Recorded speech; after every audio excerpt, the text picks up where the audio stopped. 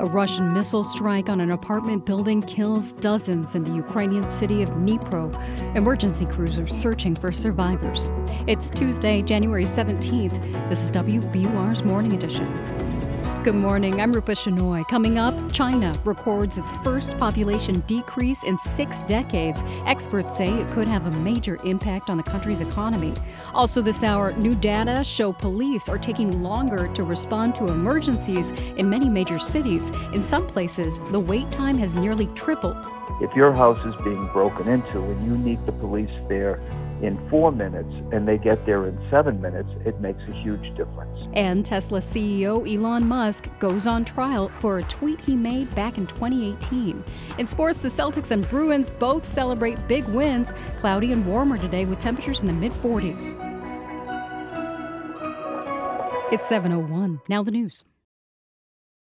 Live from NPR News in Washington, I'm Corva Coleman. The wave of storms in California that brought weeks of flooding is easing. From member station KQED, Mari Bolaños reports 20 people have been killed. After about 17 days of intense rain across the state, people living in Southern California can expect drier weather starting today. Those living along the north and central coasts and parts of Northern California will probably have to wait until Thursday, as light showers are expected to hit those areas on Wednesday. While the storms are coming to an end, the National Weather Service cautions that flooding will remain a risk as runoff hits rivers and creeks. For NPR News, I'm Madi Bolaños in San Francisco. President Biden's personal lawyers said over the weekend they found 5 more classified documents in his Delaware home.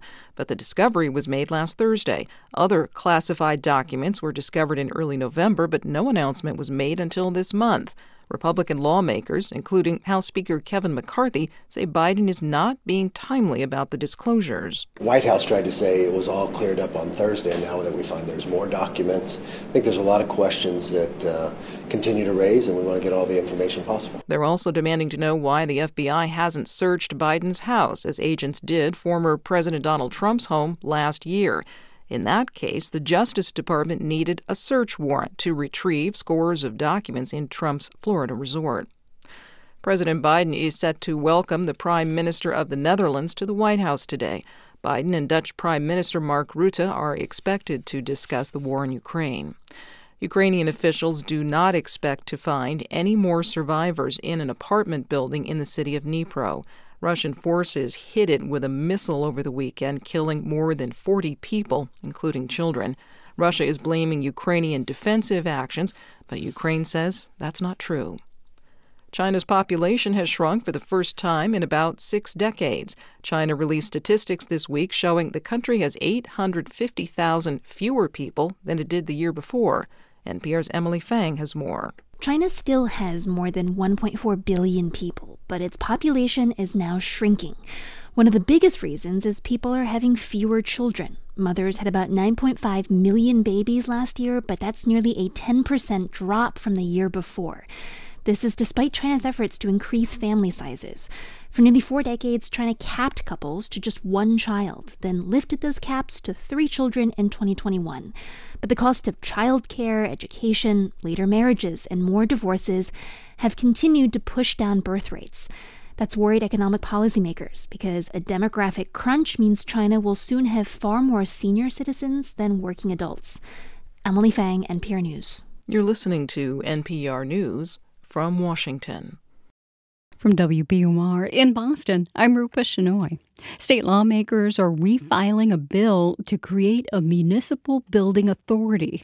State Senator Ed Kennedy says the bill would help communities pay for construction of municipal buildings. I think there's a lot of communities in Massachusetts, smaller communities, that would have an appreciation for a bill like this. It's expensive, and it's a big burden, really, on small communities. Kennedy says he has also filed a bill to create an authority to fund public safety buildings. He says doing so would divert less than a penny from the taxes on each sales transaction. State regulators are aiming to wrap up their vetting of online sports betting companies this week. The Gaming Commission will meet today with representatives of the PointsBet Sportsbook. Later this week, the commission plans to vote on whether the company and a handful of its competitors should be licensed to operate in Massachusetts. Online sports betting is on track to become legal in the state in March. Spring and summer ferry reservations to Nantucket are now open to the general public. Those reservations cover dates from May 18th through October 23rd. Steamship Authority spokesman Sean Driscoll says holiday and weekend spots fill quickly. The more flexible you can be in your travel arrangements, the better. I mean, there will still be plenty of spaces for the summer after the general openings, but it might not be the Friday night departures and the Sunday returns. You know, it might be a midweek travel date. The more flexible you can be on that, the better. General reservations for Martha's Vineyard open next Tuesday. A small town in Maine, just over the New Hampshire border, is getting worldwide attention for selling a Mega Millions ticket worth $1.3 billion. WBUR's Josie Guarino spoke to the owner of the store that sold the winning ticket. Fred Cotreau's phone rang at 6 o'clock Saturday morning. I thought it was a scam. But it wasn't. An actual lottery official told Cotreau that his country store in Lebanon, Maine, sold the winning Mega Millions ticket. Since then, it's been all microphones and cameras. I was actually on the radio in the country of Colombia this morning. This is worldwide. I got a message from a friend in Australia that I was on the news in Australia. Cotreau says since selling the winning ticket, he's become a lucky charm for lottery players. My general manager here just rubbed my bald head for luck. She thinks it's funny. Cotreau's cut for selling the winning ticket is $50,000. He plans to divvy up the money among staff and maybe do something for the town. For 90.9 WBUR, I'm Josie Guarino. It's 7:06. We are funded by you, our listeners, and by Simon & Schuster, publisher of Master, Slave, Husband, Wife, An Epic Journey from Slavery to Freedom by Il-Yan Wu, the true story of an enslaved couple's daring escape. Available now. The Celtics beat the Hornets yesterday by double digits with a final score of 130 to 118. They return home to the Garden Thursday to face the Golden State Warriors. And it was a big win at home in the Garden for the Bruins yesterday. They shut out the Flyers 6-0. It was an extra special win for Bees center David Krejci, who was playing his 1,000th NHL game. The Bruins are on the road in New York tomorrow. They take on the Islanders at 7:30. In your forecast, cloudy today and a lot warmer than yesterday with highs reaching the mid-40s. Tonight, a slight chance of rain showers before 8 p.m. Temperatures will drop about 10 degrees to the mid-30s. Tomorrow, partly sunny and warmer with a high near 50 degrees. It's 32 degrees in Boston right now at 7:07. WBUR supporters include Jarl and Pamela Moan, focusing on civil liberties, foster youth, public radio, and the arts.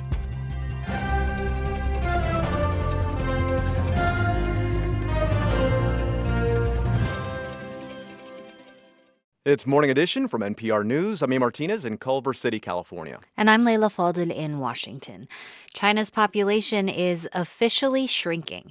After years of the population declining, last year, for the first time, hundreds of thousands more people died than were born.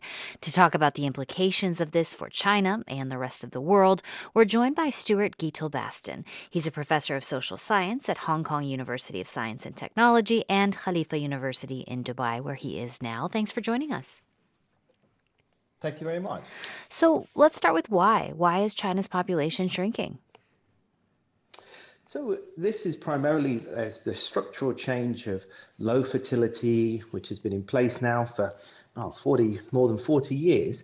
Of course, what happens over time is when you have prolonged low fertility rates, that means you have fewer women, fewer girls being born, who then grow up to become, you have smaller number of women of childbearing age. So then even if the fertility rates stay the same, you end up with a smaller number of births, a lower number of births. Yeah. And then, of course, in recent years, COVID has really exacerbated this, as it has in countries all over the world, because of the kind of economic insecurity, the impact on jobs, but then also the challenges of working from home and having a family under these challenging circumstances, which have been particularly difficult in China. So it's really exacerbated and exaggerated this shift in fertility. But what does this mean now for the economy, for the labor force? China is an economic powerhouse now. It's emerged as the second largest economy in the last few decades. What does this mean if there's less people to work? Well, I think I would say that it's a challenge rather than a crisis in this sense.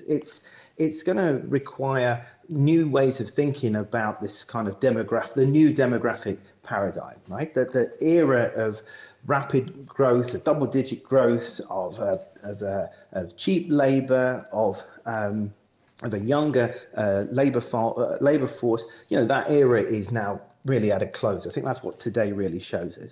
And so what China is going to need to do is to respond to this. And in fairness, it has been doing this for some time. This is not a big surprise to the Chinese government. It has pivoted towards responding to an aging population through increasing investment in health and in poverty to ensure that people age well, of developing social work systems, of planning to change the pension system and so on, and then also have to increase productivity. Now, that's much easier said than done, of course, but there's really still a lot of levers that can be pulled in China. And I suppose, and the last thing is that China's political system is very different to the American political system or the British political system, in that it can make it easier to make these kind of long-term structural plans and structural changes over the next 5, 10, 20, 30 years to adapt to this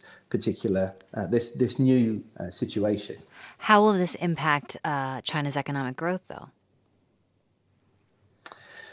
Well, it's impossible to say. I mean, I think that, as I say, that it will depend entirely on how the government implements the current 5-year plan and then what the next 5-year plan looks like. It is harder, without a doubt, to generate the kind of economic growth that it has seen under the current demographic circumstances and the projected demographic circumstances. Is that inevitable, that means that economic growth will flatline? No, it is not. Is it going to be difficult to readapt, to change, to adapt the economy, to try to make the best of this, right? To try to do more with less, if you will? Well, yes, it is possible. Stuart Gietel-Baston is a professor of social science at Hong Kong University of Science and Technology and Khalifa University in Dubai, where we've reached him. Thank you so much for your time. Thank you so much. The Dutch Prime Minister Mark Rutte is at the White House this week. He'll meet with President Biden, where he'll discuss the war in Ukraine and also semiconductors. The U.S. and the Netherlands are both global leaders in semiconductor technologies, and the U.S. wants the Dutch to cut off competitors, specifically China. It's part of a wider strategy by the Biden administration to curb tech exports to China. For more, let's turn to John Bateman. He's a senior fellow in the Technology and International Affairs program at the Carnegie Endowment for International Peace. John, you've described this as the boldest leap toward technological decoupling by the U.S. so far, but why do you think they need to be careful how it's done? Well, there's a lot of legitimate concerns with China's rise and its use of advanced technology. Semiconductors, for example, could be used for military purposes. They could be used for surveillance and human rights violations. But at the same time, if the U.S. moves too fast and too far to cut off the technological relationship with China, and I see that as an example of what's been done with these sweeping new export controls on semiconductors, there's a lot of damage that we could do to American interests as well. We could create competitive disadvantages for U.S. companies and make it harder for them to get the funds and the talent that they need to stay ahead. We could alienate our own allies and partners, countries like the Netherlands, by imposing unilateral restrictions that affect foreign-friendly companies equally to American companies. And then Americans really need to understand the damage that's being done to U.S.-China relations, which is in such a terrible state right now. And we're putting our allies in a tough spot, right? Kind of between a rock and a hard place. China and the world, that we have a kind of quasi-containment strategy where we're really trying to impair China's technological development at a broad and fundamental level. The harder it will be to cooperate with China on issues like climate, public health, and in a worst case, to avoid a war. Now, what are the potential long-term consequences of this pressure strategy against China on the global economy?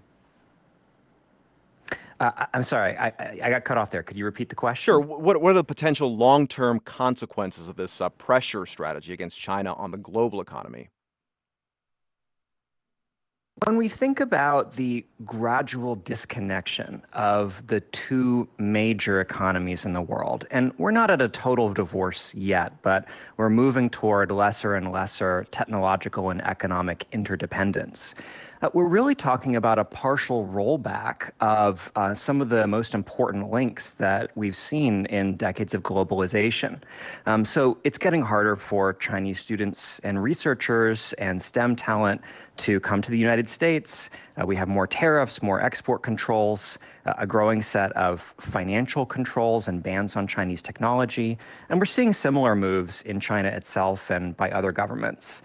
So as we move farther in this direction, we're really planning to duplicate a lot of supply chains that have been globally integrated in the past, which is a very costly proposition.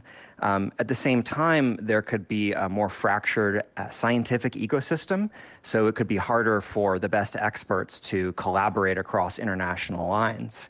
And then also on a more qualitative level, fewer and fewer people-to-people ties, which has been an important ballast in the relationship.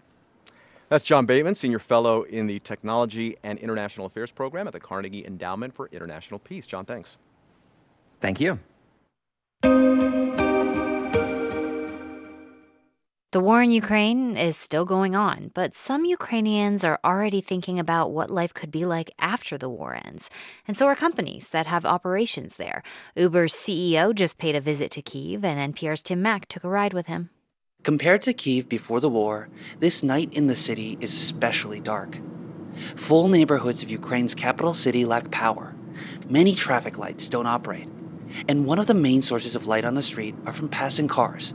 In this case, an Uber, carrying the chief of the San Francisco-based rideshare company. I'm Dara Khazar-Shahi. I'm the CEO of Uber. In the back of the dark car, he said he's in the war-torn city to review the charitable work Uber has been doing in Ukraine, as well as to meet with local drivers. We first focused on refugees, making sure that refugees who wanted to go to Poland, wanted to cross the border, etc., we provided free rides for them. We're working now with the Ministry of Culture to give transportation to folks who are trying to retain pieces of art and culture and restore those pieces of art and culture that have been damaged by the war. The start of the full-scale war in Ukraine last February briefly stopped Uber's operations in the country. They were active in 9 cities when the war started. The government asked us to expand our services, and we wanted to be responsive. So we're now in 18 cities across the country. There are unique challenges to operating Uber during a time of war. Nightly curfews, missile attacks, air alarms, cell phone disruptions, and power outages all create problems for local residents when they might need to summon a ride the most. The people here are super, super creative, but I can't say that there's a playbook for operating in this kind of an environment. We're just doing the best we can right now. Like many other business owners, Khazar-Shahi is starting to imagine what this country might look like after peace is established, and the economic opportunities that might create. However, he said he hasn't been in any talks with Ukrainian businesses about acquisitions. We'll worry about business after the war is over and after the Ukrainian people are victorious. But he's confident that Western businesses will be eager to invest in Ukraine once the war is finished. I would say that I'm very optimistic. You really do see the spirit of the Ukrainian people here, the resilience, but even beyond that, you see the entrepreneurial energy here. The underdog story in Ukraine that's going on right now, he said, speaks volumes about the nation's ability to rebuild once it's all over. Tim Mack, NPR News, Kyiv.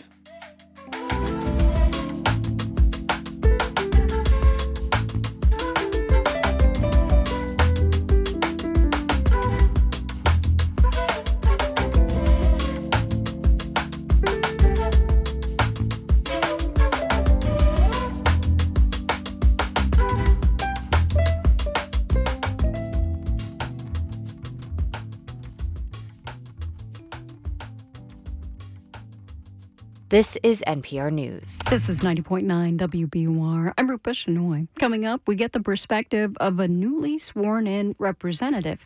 Democrat Andrea Salinas of Oregon talks about joining Congress after fighting an expensive campaign against a Republican multimillionaire. It's 7:19. Donate your old car to WBUR. It'll have a new life supporting the news, and you could get a tax deduction. Go to WBUR.org/cars, and thanks. We are funded by you, our listeners, and by William James College's Graduate Certificate in Classroom Mental Health for Teachers. Improve classroom culture and maximize learning. More at williamjames.edu. I'm Deepa Fernandes. You've heard of governments having a cabinet position for education, but what about early childhood education? We need significant investments to fully fund our prenatal to 5 system in this country. New Mexico's early childhood secretary shares priorities for childcare assistance. That's next time on Here and Now. Today at noon on 90.9 WBUR, Boston's NPR news station. We warm up to the mid-40s today under increasingly cloudy skies. There's a slight chance of showers this evening, and temperatures fall to the mid-30s. Tomorrow, partly sunny and a little warmer in the upper 40s. It's 32 degrees in Boston at 7:20.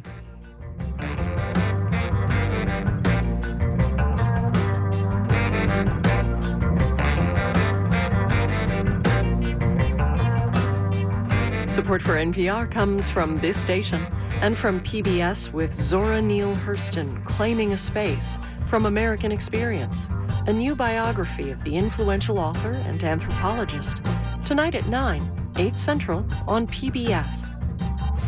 And from Mattress Firm, dedicated to providing personalized service with the goal of helping people sleep well so they can live well. Customers can shop their range of products in-store or online at mattressfirm.com. And from Noom, providing an online evaluation and the tools to help people lead healthier lives through behavior change. More information at Noom, NOOM.com. And from the Annie E. Casey Foundation.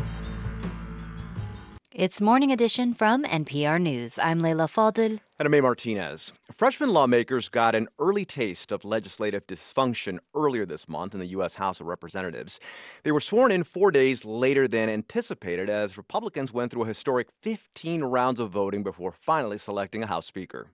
It was confusing, and it does not bode well, I feel like, for the rest of the session and Republicans being in charge. That's freshman Representative Andrea Salinas, a Democrat from Oregon. She shared her thoughts on her first few chaotic days in Congress. We were in limbo. I didn't know what I could actually work on in terms of my committee. It was a rough 4 days. We kept thinking, oh, we're going to turn a corner here. I think it's foretelling of the chaos that the Republican Party has sown so far. This demonstrates their inability to govern in a reasonable fashion. What were your conversations, if you had any, with any Republicans in Congress? The Republican Party, just like the Democratic Party, is not a monolith. And I know many were frustrated with 15 rounds of votes. I think many of them were happy with the way things turned out. This Republican Party will be beholden to the extreme far rights, who we saw were instrumental in the insurrection and were instrumental in causing chaos during the last legislative session and the transfer of power in the presidency. So I think it's a mixed bag. Tell us what it was like sitting in the chamber, though. Were you at any point thinking, is this going to have a resolution? Definitely. It puts, I feel like, not just the House of Representatives and us as individuals, but the entire country in a state of uncertainty when you don't really know what could happen next. I'm eager to get started on my committee assignments and start really working for the people of Oregon, but it was uncertain. So just to be clear, what exactly could you do and what could you not do?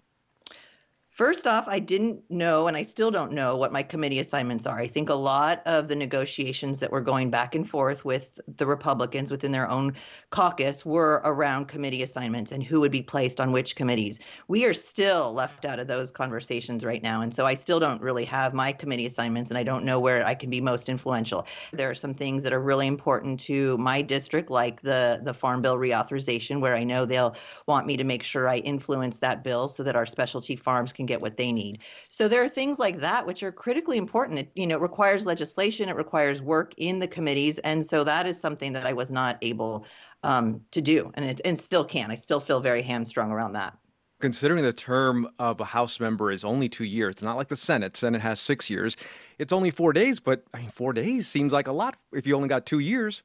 That's right. And that's how I was feeling. As a freshman member, you really are low man on the totem pole. And a lot of this work is about relationships and making sure that people understand the importance of your issues and your district's issues to the other 434 members.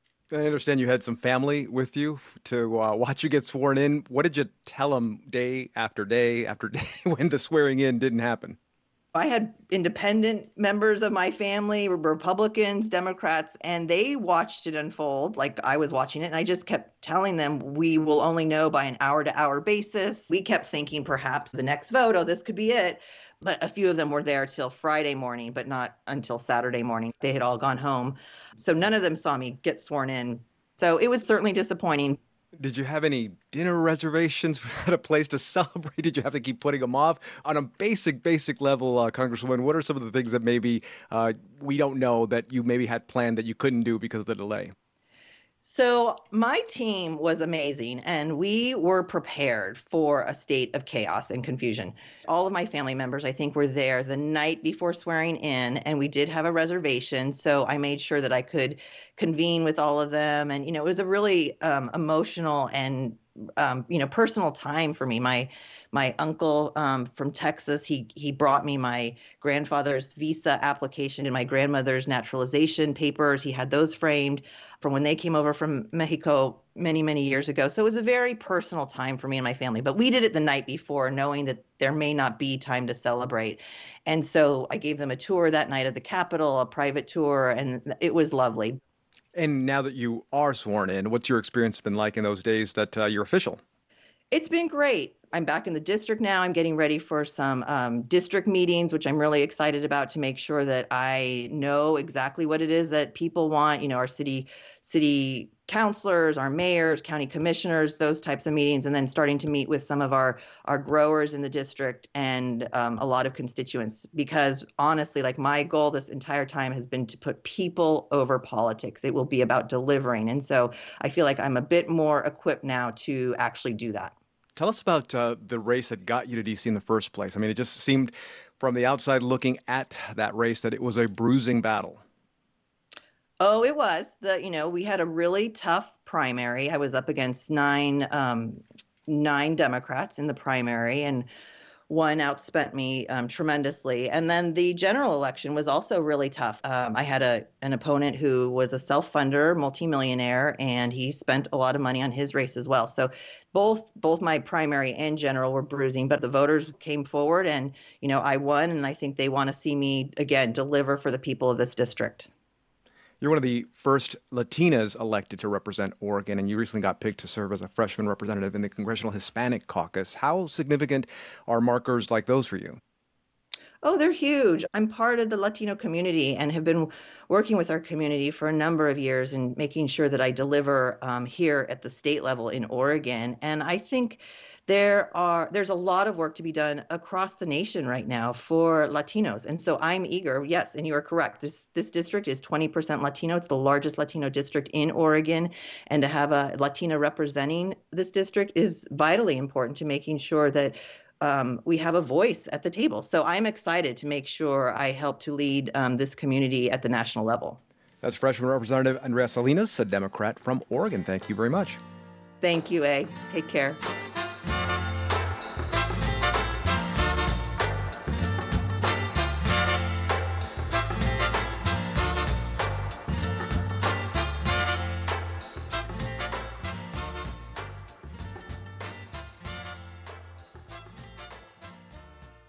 This is NPR News.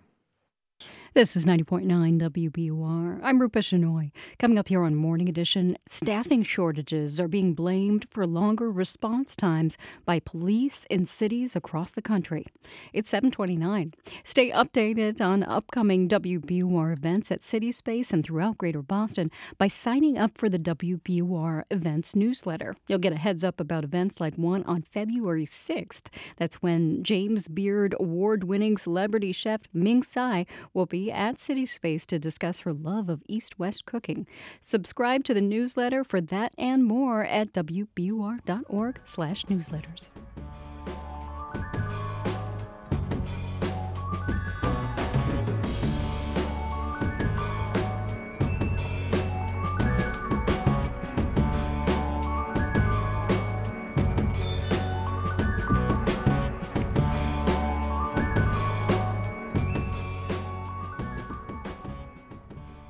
Live from NPR News in Washington, I'm Dave Mattingly. Jury selection begins today in a California courtroom where Tesla CEO Elon Musk is being sued. Shareholders of the electric car company say tweets from Musk in 2018 cost them billions of dollars. Laura Kolodny is a tech reporter with CNBC. She says the lawsuit centers on Musk's tweets about a potential $72 billion buyout of Tesla that never materialized. The judge and jury are going to have to decide whether Musk's tweets had a material effect on the stock price and whether investors were relying on his tweets and statements. And then if there were any damages, they'll have to sort of figure out who should be liable to pay and what level of damages. If Musk and Tesla lose, it probably won't, break his bank. But the SEC would feel very vindicated. That trial is taking place in San Francisco. Ukraine's president is urging the U.S. and other Western countries to speed up their supplies of weapons to his country. In his nightly video address, Volodymyr Zelensky said his military needs more tanks. Poland's president, Andrzej Duda, says his country is trying to help with that request. We are trying to organize a bigger support for Ukraine. So we hope that there is a few partners, a few allies who will give tanks to Ukraine. Duda was speaking at the World Economic Forum. This is NPR News. From WBUR in Boston, I'm Rupa Shenoy. Mayor Michelle Wu will soon have a new public safety advisor. That's the person responsible for tracking crime in the city and coming up with ways to prevent it. Isaac Yablo will step into the job next month. He previously helped lead the city's Office of Black Male Advancement. Yablo tells the Boston Globe that as a public safety advisor, he wants to focus on reducing risk factors that lead to violence. A group of homeowners on Nantucket say they will remove a controversial erosion shield after a decade-long fight. The decision comes as the island's Conservation Commission says the group did not follow proper permitting for the project. The shield is made from 900-foot geotubes that are filled with sand. Environmental groups say the structure throws off the beach's natural erosion process and damages other parts of the island. The homeowners say they're working with town officials to find a way to prevent erosion. Former Massachusetts Senator and current U.S. Special Envoy for Climate John Kerry is backing the United Arab Emirates pick to lead international climate talks. That's despite the fact that some activists say Sultan Al Jaber's work as head of a state-run oil company disqualifies him for the role. Kerry says he believes Al Jaber is committed to reducing carbon emissions. The oil-rich UAE will host the annual UN Climate Change Conference later this year. Local ski enthusiasts are celebrating yesterday's winter weather. The lack of snow and sub-freezing temperatures so far this season are impacting the region's ski areas. Alan Fletcher is president of Neshoba Valley Ski Area in Westford. This year has been just kind of up and down through the month of December and up and down through the month of January so far, but it hasn't really been on a cold roll, if you will, and we're hoping for that to happen at some point. Fletcher says ski resorts rely on sub-freezing temperatures to make snow when it's not naturally occurring. It's 7:33. We're funded by you, our listeners, and by Office of the Massachusetts State Treasurer. Check to see if you have unclaimed property at findmassmoney.com. The Celtics are coming off a 2-game sweep in Charlotte. Yesterday, the team beat the Hornets by 12 points. Jason Tatum was the C's leading scorer with 51 points. It's the 5th time he's scored 50 points or more this season, which means he's surpassed Larry Bird's record. The Celtics will return home to the Garden on Thursday, where they'll take on the Golden State Warriors. And the Bruins are also celebrating a big win. They defeated the Philadelphia Flyers yesterday at the Garden. The final score was 6-0. The team will play on the road tomorrow against the New York Islanders. In your forecast, a high near 44 today under increasingly cloudy skies. Low 30s tonight. Tomorrow, a high near 49 and partly sunny. A high of 41 on Thursday, mostly cloudy skies. It's 32 degrees in Boston right now at 7:34. Support for NPR comes from this station and from your part-time controller specializing in nonprofit accounting. Your part-time controller helps nonprofit organizations with their accounting needs, remotely or in person. More at yourparttimecontroller.com. And from Procter & Gamble, maker of Metamucil, a fiber supplement containing psyllium, a plant-based fiber for trapping and removing waste in the digestive system, designed to be taken every day. More at metamucil.com. It's Morning Edition from NPR News. I'm E. Martinez in Culver City, California. And I'm Leila Fadel in Washington, D.C. Siamak Namazi is an Iranian-American who has been imprisoned in Iran for more than 7 years. He was arrested in 2015 during a trip to Iran. The following year, his father, Bakr, was also imprisoned while trying to visit his son. Bakr was released on medical grounds. In October, he was allowed to leave Iran. But Siamak remains behind bars. Jared Genser is the Namazi family's lawyer. He's released a letter that Siamak wrote to President Biden saying he was beginning a 7-day hunger strike. I think he's desperate, despondent, heartbroken, and also angry, kind of all at the same time. He has been given a series of promises over many years by multiple U.S. administrations, President Obama, President Trump, President Biden, that his case was a top priority and that they would get it resolved and they would be able to bring him home. And it just simply hasn't happened. And so he has gone on this 7-day hunger strike to mark 7 years since he was left behind. And he's written a letter to President Biden that was delivered to the office of the National Security Advisor, Jake Sullivan, for the president, where he says he wants President Biden to spend 1 minute a day. That's all the time he's asking for, 1 minute a day over the next 7 days, simply just thinking about him and the plight of other American hostages and working on trying to finally bring them home.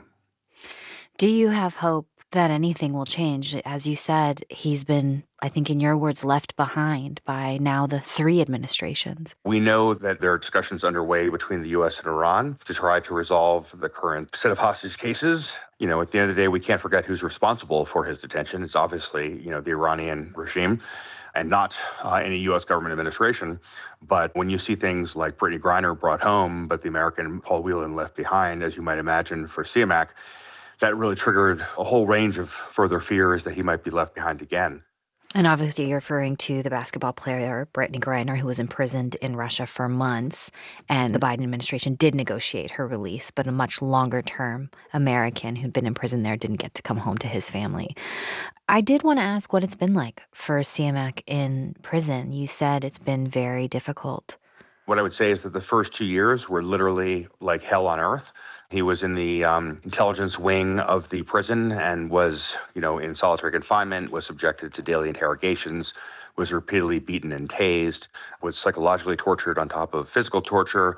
He was told that his father had died of a heart attack, and it took a week until they told him that, sorry, just kidding, he didn't really die. He was also, in a teeny room with a concrete floor and no bedding of any kind, not even a pillow, and this was 2 years of his time there.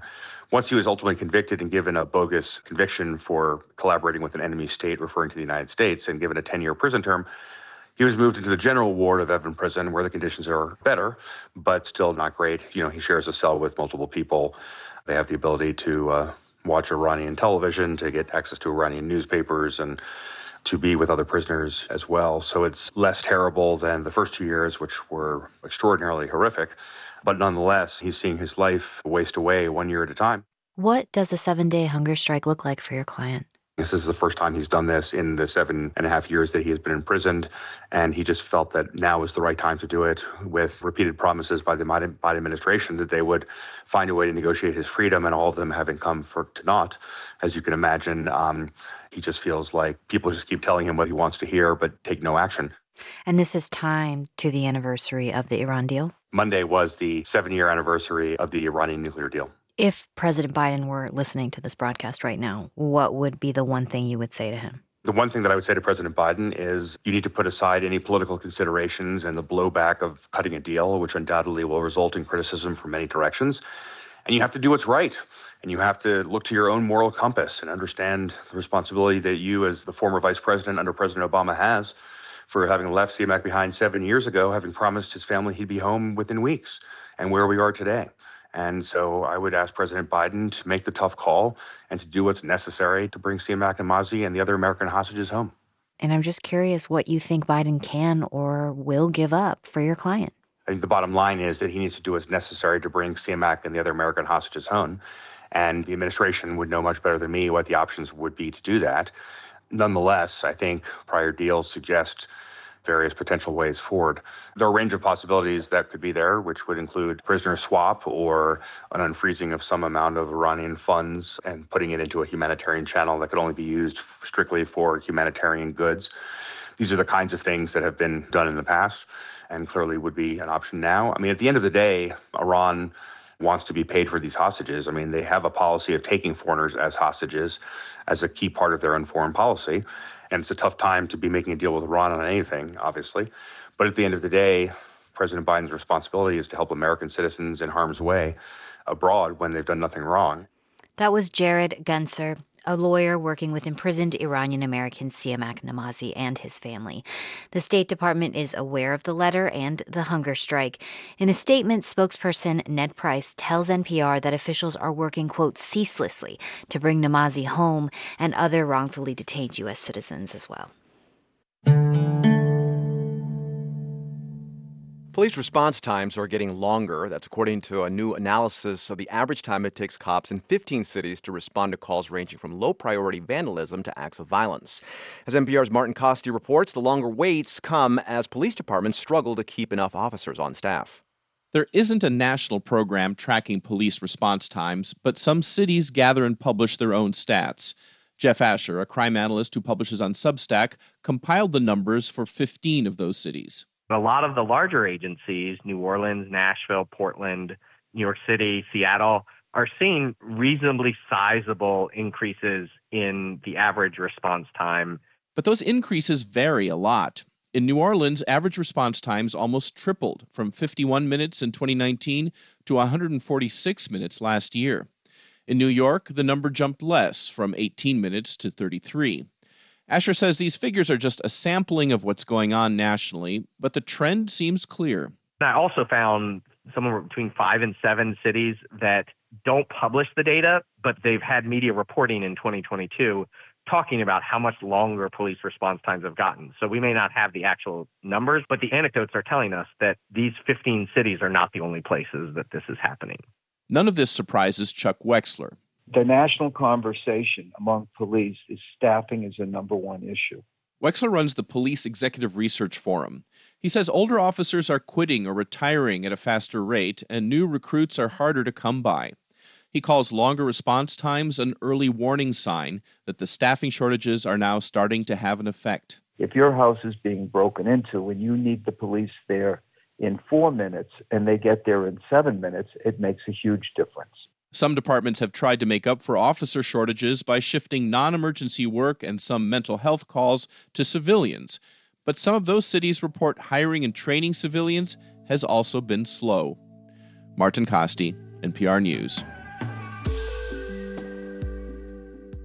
This is NPR News. I'm Rupa Shenoy in Boston. Coming up next on Morning Edition, the number of doulas who focus on death rather than birth has increased since the pandemic. They help guide people through the process of dying.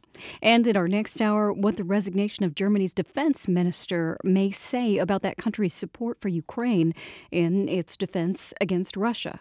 In your forecast, clouds move in throughout the day today, and temperatures will be in the low to mid-40s. Tonight, mostly overcast and in the mid-30s. Partly sunny and upper 40s tomorrow, then mostly cloudy and low 40s on Thursday.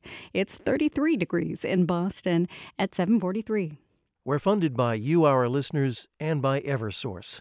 Eversource knows the role energy plays in life for you and your family. And because of that understanding, in times like these, they offer plans that can help this winter.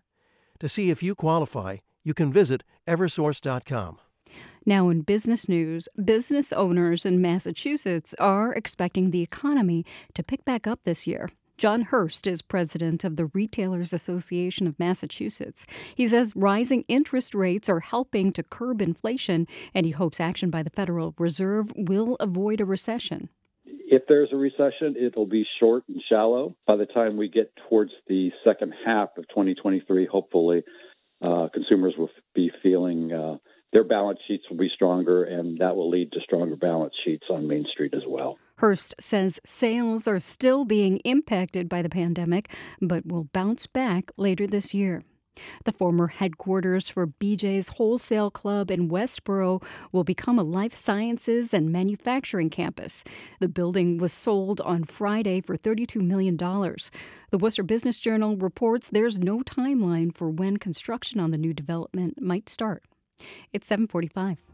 Support for NPR comes from this station and from Data IQ, a platform for everyday AI to help organizations make AI part of their daily business, designed to elevate people, teams, and companies. DATAIKU.com. And from Procter & Gamble, maker of ZzzQuil Pure Z's gummies, designed with melatonin for occasional sleeplessness to help people fall asleep naturally. Learn more at ZzzQuil.com. And from the listeners who support this NPR station. It's Morning Edition from NPR News. I'm Leila Fadel. And I'm A. Martinez. Talking about dying can be uncomfortable, awkward, and heartbreaking. But a growing number of people called end-of-life doulas are working to make conversations about the inevitability of death easier for patients and their families. Sarah Whitmire from member station WFIU reports. Kelly McLaughlin makes her way to the couch in her Carmel, Indiana living room, using her cane so she doesn't lose her balance. Her husband, Ryan, is nearby. The strain she is under is written all over their faces. It's been a grueling couple of weeks, not just with the information and decisions we've had to make, but just that turn of the corner of, yes, I'm going to die from this. Kelly found out in 2021 she has brain cancer. It's glioblastoma, stage 4, the same kind of cancer that Joe Biden's son, Beau, and U.S. Senator John McCain died from. After surgery a year ago, Kelly's cancer is already back. It's resistant to treatment. It's like shooting BBs at a grizzly bear and thinking you're going to do something. End-of-life doula Angela Hershey is here today to listen, provide support, and hopefully just help Kelly relax. As long as we've been living, we've been dying. And so death doulas are really an ancient role. Angela's been on Kelly's care team since August, helping the family and talking with them about the practical and emotional details of dying. Angela begins lighting incense and laying out an assortment of healing stones and flowers on a small table. Anyone can call themselves a death doula. No license is required and no accreditation agency oversees them. However, Alvin Harmon, the head of the National End-of-Life Doula Alliance, says the practice has been steadily growing since the pandemic. How people died. That was what became important. Having that safe space, that whole space, people dying in a manner that felt safe to them and was important to them. Insurance doesn't cover doulas, so they often work on a sliding scale based on what the client can pay. Although training isn't required, it's helpful, and Harmon says the Alliance does offer classes. They're trained in just how to recognize decline, being able to say, there's some other phone calls that we can make, help people making funeral arrangements, all of these things they really, really support. Kelly says it's a difficult time. The youngest of her 4 kids, a kindergartner, doesn't know yet that her mom is sick. Angela will help the family prepare. There's a chart on Kelly's bedroom wall that lists her top 3 priorities for the time she has left: family, friends, and raising awareness about glioblastoma. Angela plays a singing bowl in the room. As the sound rises, she steps forward and rubs some perfume over Kelly's heart. Aromatherapy. As Kelly's condition worsens, Angela will come more often.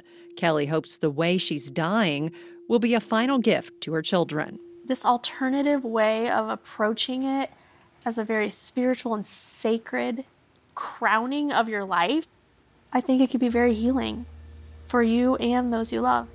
After Kelly dies, Angela will begin helping the family and supporting them as they deal with the grief of losing a wife and a mother. For NPR News, I'm Sarah Whitmire in Bloomington, Indiana.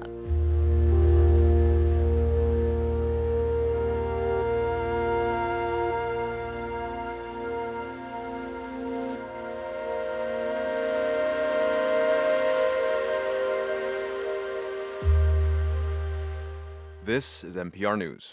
I'm Rupa Shenoy in Boston. There's another hour of Morning Edition coming up, and later today at 11 is Radio Boston. And Tiziana Deering is here to give us a preview of the show. Good morning, Tiziana. I hope you had a great long weekend. I did, Rupa. Thank you. And that singing bowl, that's very... Yeah, it was centering. Yeah. It's very calming. That's the word I was looking for. Centering, calming, those are good words for it. So, safety issues on the MBTA are never centering or calming, unfortunately, but it is what we're going to talk about today. And our latest from the newsroom, our own Beth Healy, who's from the investigations team, came out with a story last week showing that the DPU is just not, which I think policy-wise people knew, but is not providing as effective oversight of the safety of the T. One of the things Beth found was that 80% of the safety incident reports were late. Yep. So what does that mean? I mean, Governor Maura Healey is searching for a new general manager right now. Lots of dissatisfaction, specifically on safety and daily operations for the MBTA. Beth will come in and tell us about her reporting. And then Jim Aloisi, who used to be Secretary of Transportation, will come in. And we're going to dive into implications of this latest data, what new models of safety oversight might look like, that kind of thing. What a quagmire. Good luck. Good word for it again. You are Word Rupa today. Thank you, Tiziana. That's Radio Boston today at 11. It's 7:51. We're funded by you, our listeners, and by Direct Tire and Auto Service, proud to support WBUR and public radio to help keep quality programming alive. DirectTire.com. A lot of us talk to our cars when we're driving. In my case, it's mostly me saying, come on, please start. If your car's like that, then maybe it's time for a new conversation. Hey, I'm Glenn Washington from Snap Judgment. Let's talk about donating your car. Your old or unwanted car, whatever it is, it can be turned into Morning Edition, Wait, or Snap Judgment. Trust me, your car will understand. Here's how. Just go to WBUR.org. It's Morning Edition from NPR News. I'm E. Martinez. And I'm Leila Fadel. In recent weeks, we've brought you the perspectives of authors whose books have been challenged or banned in some parts of the country. Today, we replay our interview with George M. Johnson, who I spoke to back in October. When Johnson was growing up, they didn't see themselves in books, so Johnson wrote the book they wish they'd had, the 2020 memoir, All Boys Aren't Blue. It's about the love that I had from a black family as a young black queer boy from Plainfield, New Jersey, who at the age of 5 didn't really understand why I was different, but knew that I was different, even if I didn't have the words to say it. Johnson says it's for teens that might feel alone as they navigate their identities and the world. But today, it's become one of the most banned books in the U.S. in a growing push to pull certain books off shelves in schools. Much of the focus of the groups calling for these bans are on books dealing with race, racism, gender identity, and sexual orientation. So Johnson is in the center of a fight against censorship, a battle over what kids and teens can and cannot read. When you look at the curriculum that is being taught in most school systems is still heavily geared towards the straight white male teen. And so when we now have the ability to put books into curriculum that tell other stories, that tell stories that are non-white, that tell stories that are non-heterosexual, they're trying to take them out across the board because, it's like, oh my God, how dangerous would it be if, young white teens had to actually learn about the other people who exist in society with them? Is your book available where you went to school? Yes. Okay. But it is being challenged in New Jersey. So it has been interesting because some of my classmates from high school are now high school teachers. And, they read the book and were like, one, we had no idea you were going through all of this, George. And they're like, we feel so bad because you were always just so cheerful and so funny. Aww. And realistically, like they were like, you were going through a lot. The second thing is they were like, it's beautiful because some of us now have queer students. And we know you and we knew you and we get to like not just share the book, but actually, tell them like, but I actually know this person and went to school with this person. And some of them now even have, queer children, and they're using the book and telling them like, I had a friend in high school who's going through what you're going through, right? And so it became very relatable. So it's been interesting in New Jersey. We've won every challenge in New Jersey because New Jersey is one of the only states that allows LGBTQ curriculum in high schools.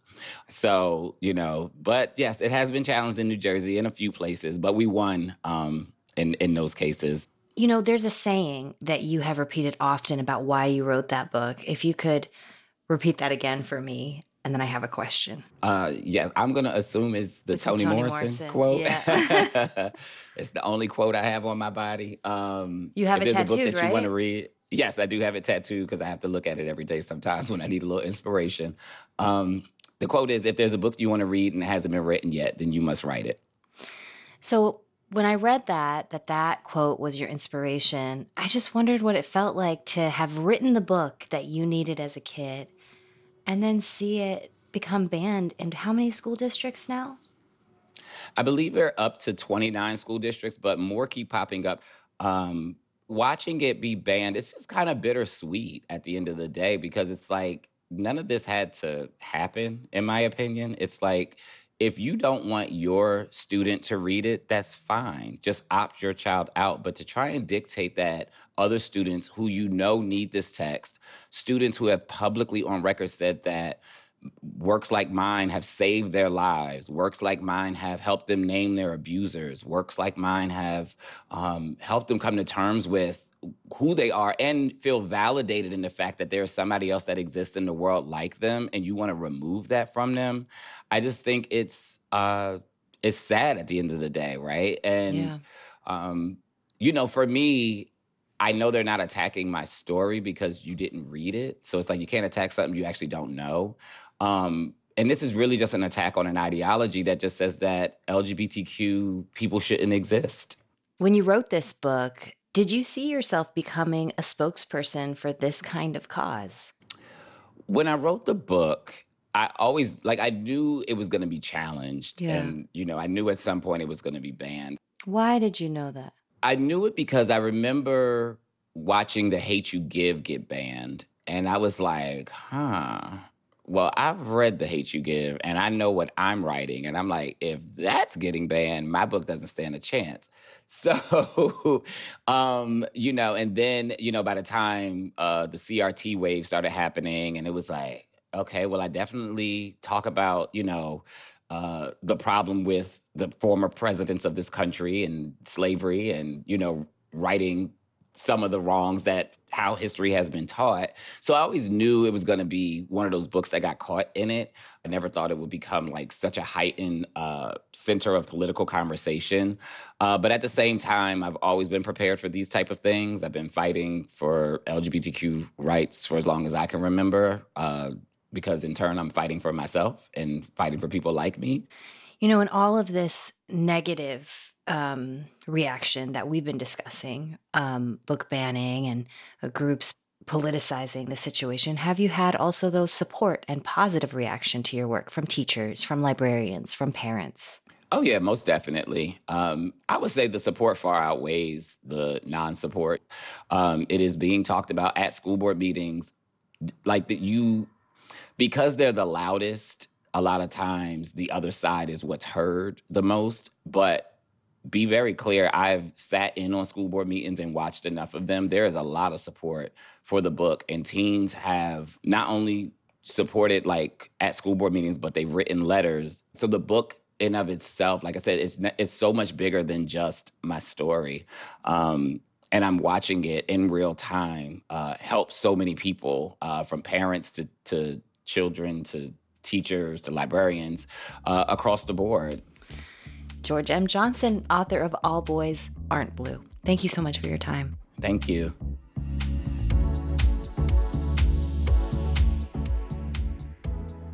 Our series on banned books is edited by Reena Advani. To read personal essays from the authors we featured, go to npr.org. This is Morning Edition from NPR News. I'm Layla Fadel. And I'm A. Martinez. We're funded by you, our listeners, and by UMass Chan Medical School, proud to be named one of Boston Globe's top places to work. Learn more at umassmed.edu/globe.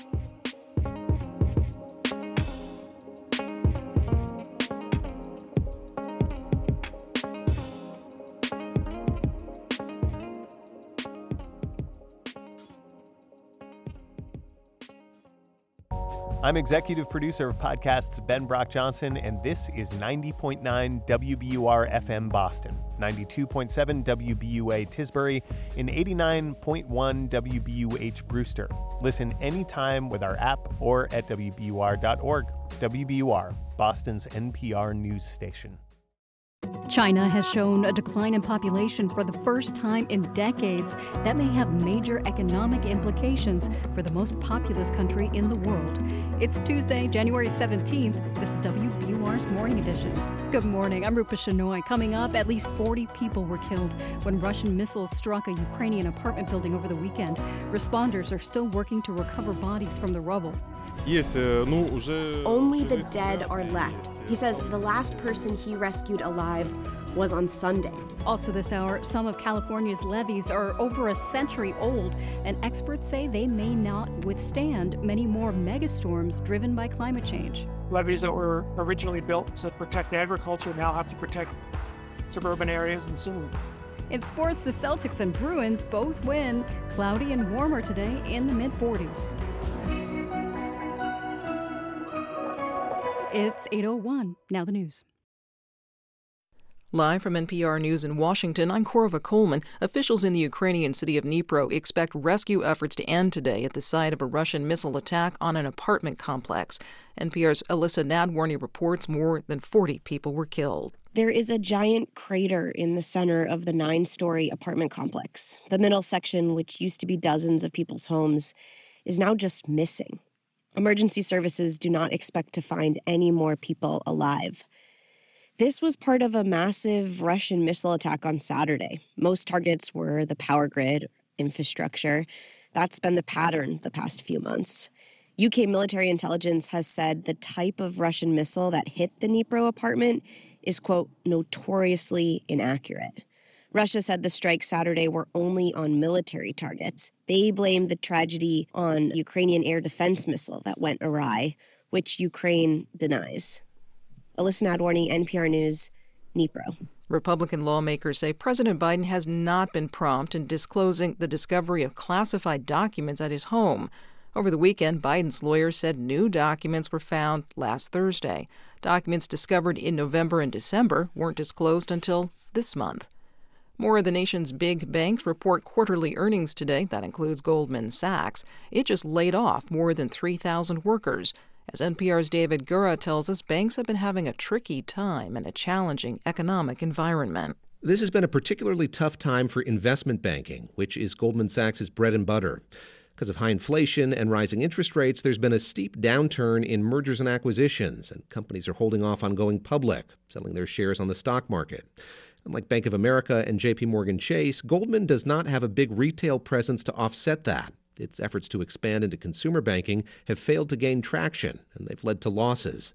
Last week, Goldman laid off more than 5% of its staff. NPR's David Gura reporting. Authorities in Central California say 6 people were shot and killed yesterday. One victim was a 17-year-old mother, and another was a 6-month-old baby.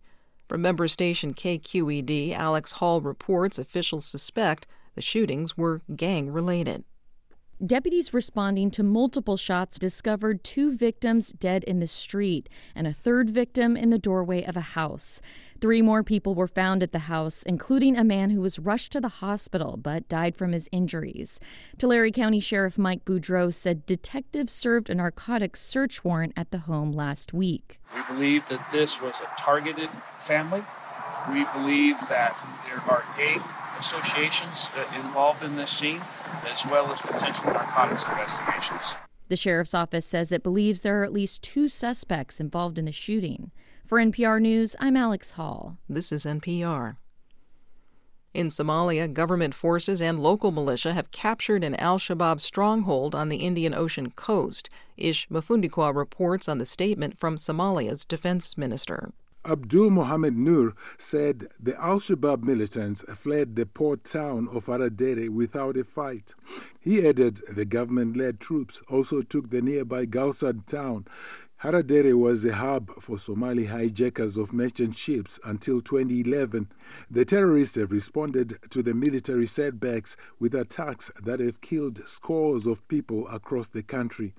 Al-Shabaab has waged a bloody terror campaign against Somalia's government and civilians since 2006. It wants to establish a Sharia law-based Islamic state. For NPR News, I am Ishma Fundikwa in Harare. The National Weather Service says California is finally getting a break from severe storms that have pounded the state since late December. At least 20 people have been killed. There's been substantial damage in some California areas, including wrecked roads and flooded buildings. Jury selection starts today in San Francisco for the federal trial of Tesla owner Elon Musk. A group of Tesla shareholders claims that Musk tweeted in 2018 that he had gotten the funding for a potential buyout of the electric car maker. That Tesla buyout never happened. The plaintiffs allege Musk's tweet lost them billions of dollars. The Securities and Exchange Commission says Musk knew that a deal for Tesla was not in the works. I'm Corva Coleman, NPR News in Washington. From WBUR in Boston, I'm Rupa Shenoy. Teachers in Melrose are backing a tentative contract that would avert a strike. 97% of teachers present at a union meeting yesterday voted to ratify the new deal. It includes pay hikes and more time allotted for lesson planning. The Melrose School Committee must still vote to make the contract official.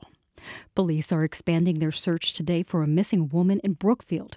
Police investigators say 35-year-old Brittany T. was last seen leaving her home near Lewis Field 1 week ago.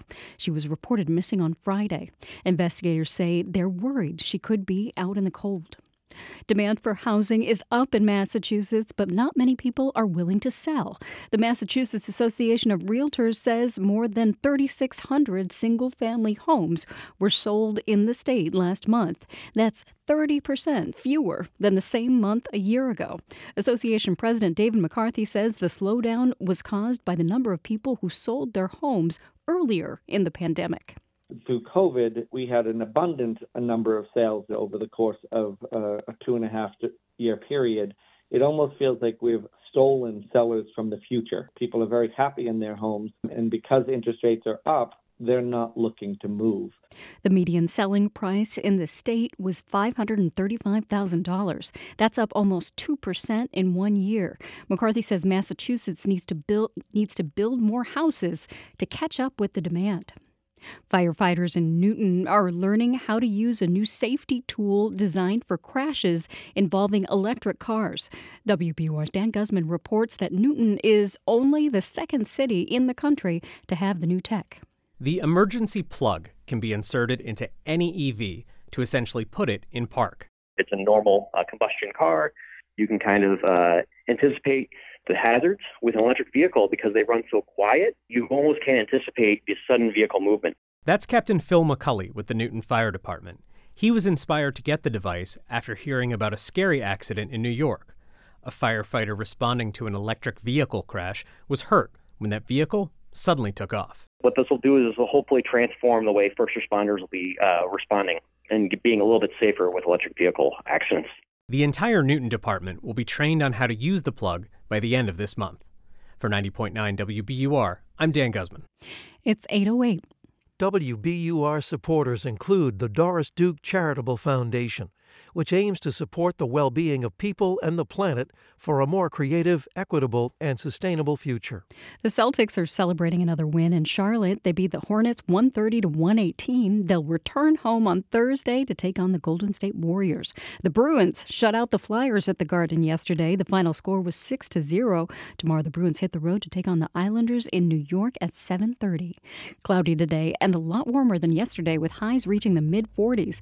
Tonight, a slight chance of rain before 8 p.m. Temperatures will drop about 10 degrees then to the mid-30s. Tomorrow, partly sunny and warmer with a high near 50 degrees. It's 33 degrees in Boston right now at 8:08. This is Morning Edition from NPR News. I'm A. Martinez in Culver City, California.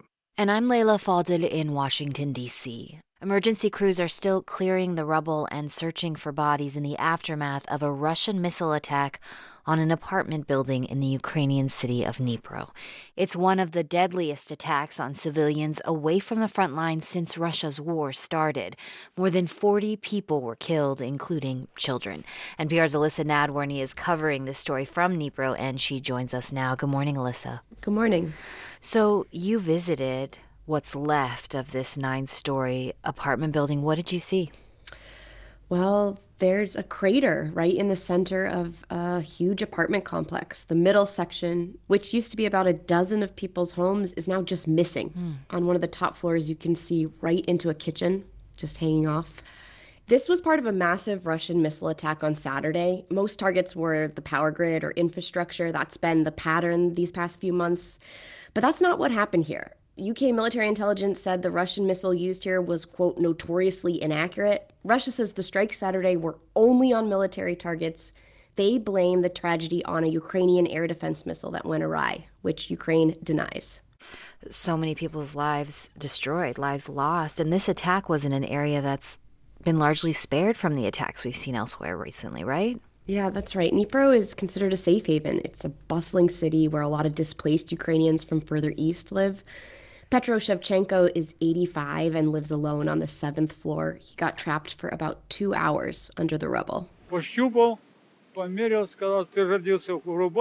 His face is all cut up, but he says he's just grateful to be alive. Emergency workers carried him out of the building because he could hardly walk. Larissa Sevchenko survived the attack by sheltering in a corridor on the 8th floor with her 2 children, ages 6 and 10, and one of her son's friends. She remembers seeing a fireball out the window, but once they got outside, they found a friend of her son. He'd been playing on the playground when the missile hit. His parents were inside, he told her. Shevchenko remembers through tears that the little boy asked her, "Will I be without a mother now?" She says she later found out that both of the boy's parents had died in the attack. Oh my God, that's absolutely devastating. So the attack was Saturday.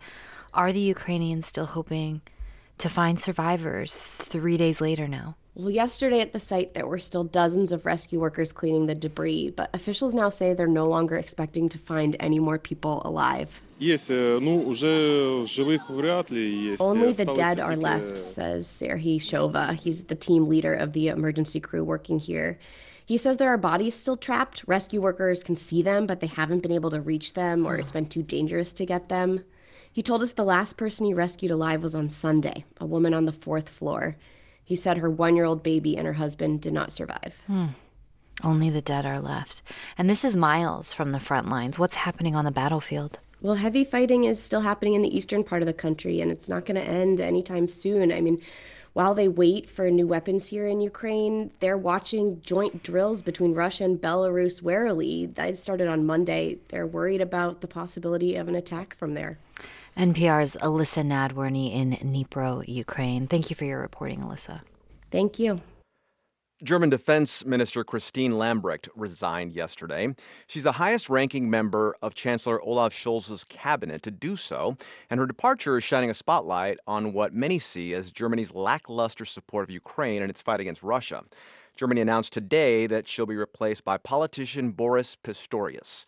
NPR's Rob Schmitz joins us now from Berlin. Rob, Lambrecht served just over a year as the country's top defense minister. Why'd she resign?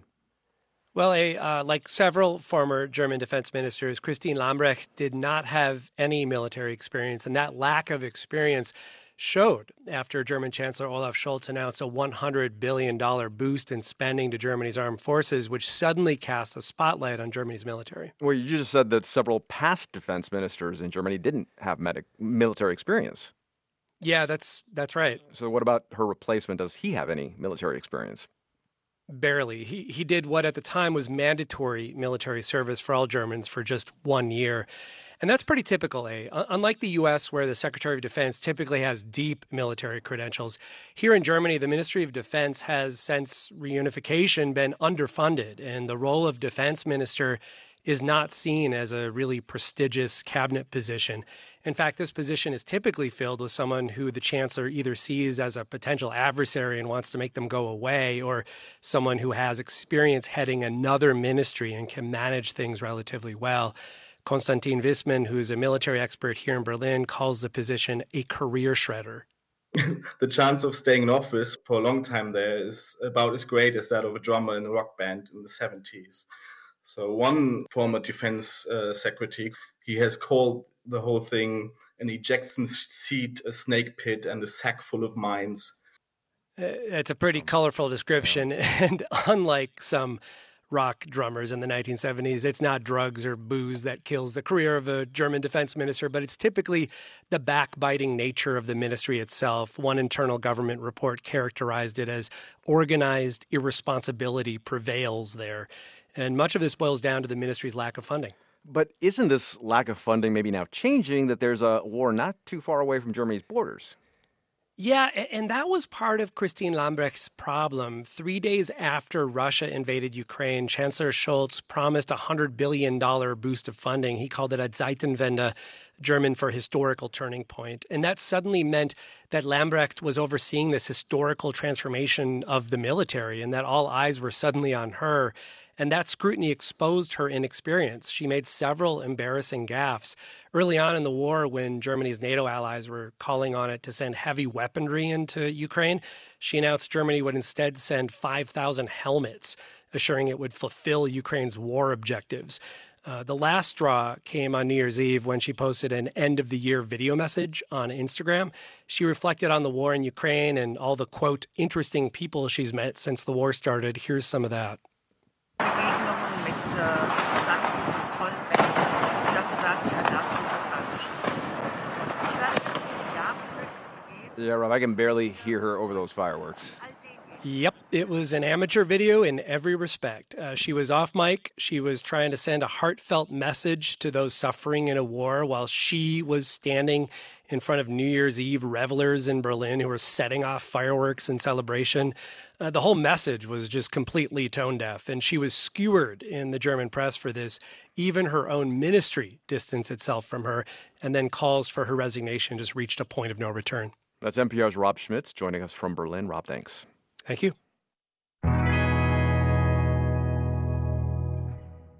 Jury selection begins today in a San Francisco federal court where Tesla and its CEO, Elon Musk, are on trial. Yeah, it seems a series of posts on Twitter in 2018 has gotten Musk in hot water with shareholders of the electric car company. They claim his statements cost him a lot of money. Laura Kolodny is a tech reporter with CNBC who's been following this story, and she joins me now from San Francisco. Welcome. Thank you so much for having me. Okay, Laura, break down why Tesla and Elon Musk are on trial for us. So I'm sure you remember in 2018, Elon Musk caused a lot of excitement when he tweeted that he was considering taking Tesla private at $420 per share, and he had funding secured to do so. Some people kind of took that as like a cannabis joke, and other people took it more seriously. And after that, Tesla shares spiked on the news of a possible deal. Trading was halted, and then trading was very volatile for several weeks after that. And investors who bought Tesla stock at pretty elevated prices at that time later sued, saying that they lost money after the shares declined, and it became clear that Musk had not exactly secured funding. So could Musk face serious consequences for his tweets? So the judge and jury are going to have to decide whether Musk's tweets had a material effect on the stock price and whether investors were relying on his tweets and statements to make their trading decisions. And then if there were any damages, they'll have to sort of figure out who should be liable to pay and what level of damages. That's one thing. I'm sure it won't, if Musk and Tesla lose, it probably won't, break his bank. But the SEC would feel very vindicated. You probably recall Musk and Tesla already each paid a $20 million fine to the SEC over the tweets. Mm-hmm. The financial regulators had charged Musk with civil securities fraud and struck this settlement agreement, and Musk has been unhappy about it ever since.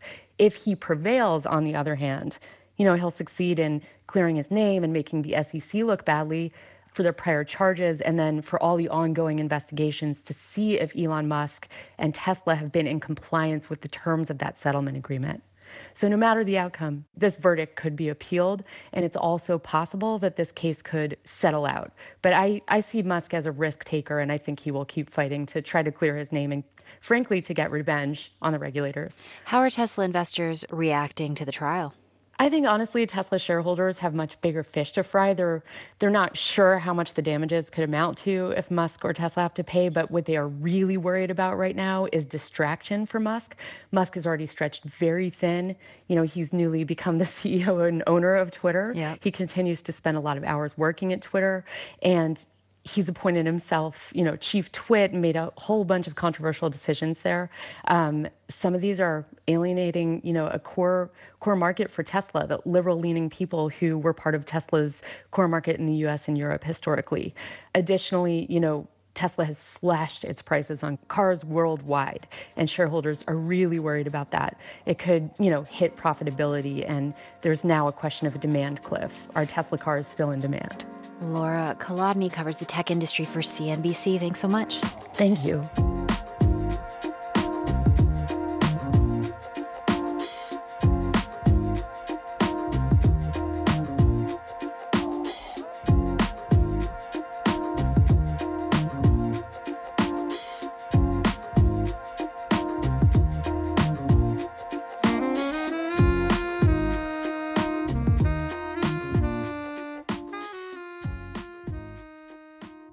This is NPR News. I'm Rupa Shenoy. Coming up on Morning Edition, NPR is launching a comic book with advice from and for kids on how to cope with anxiety about climate change. It's 8:20.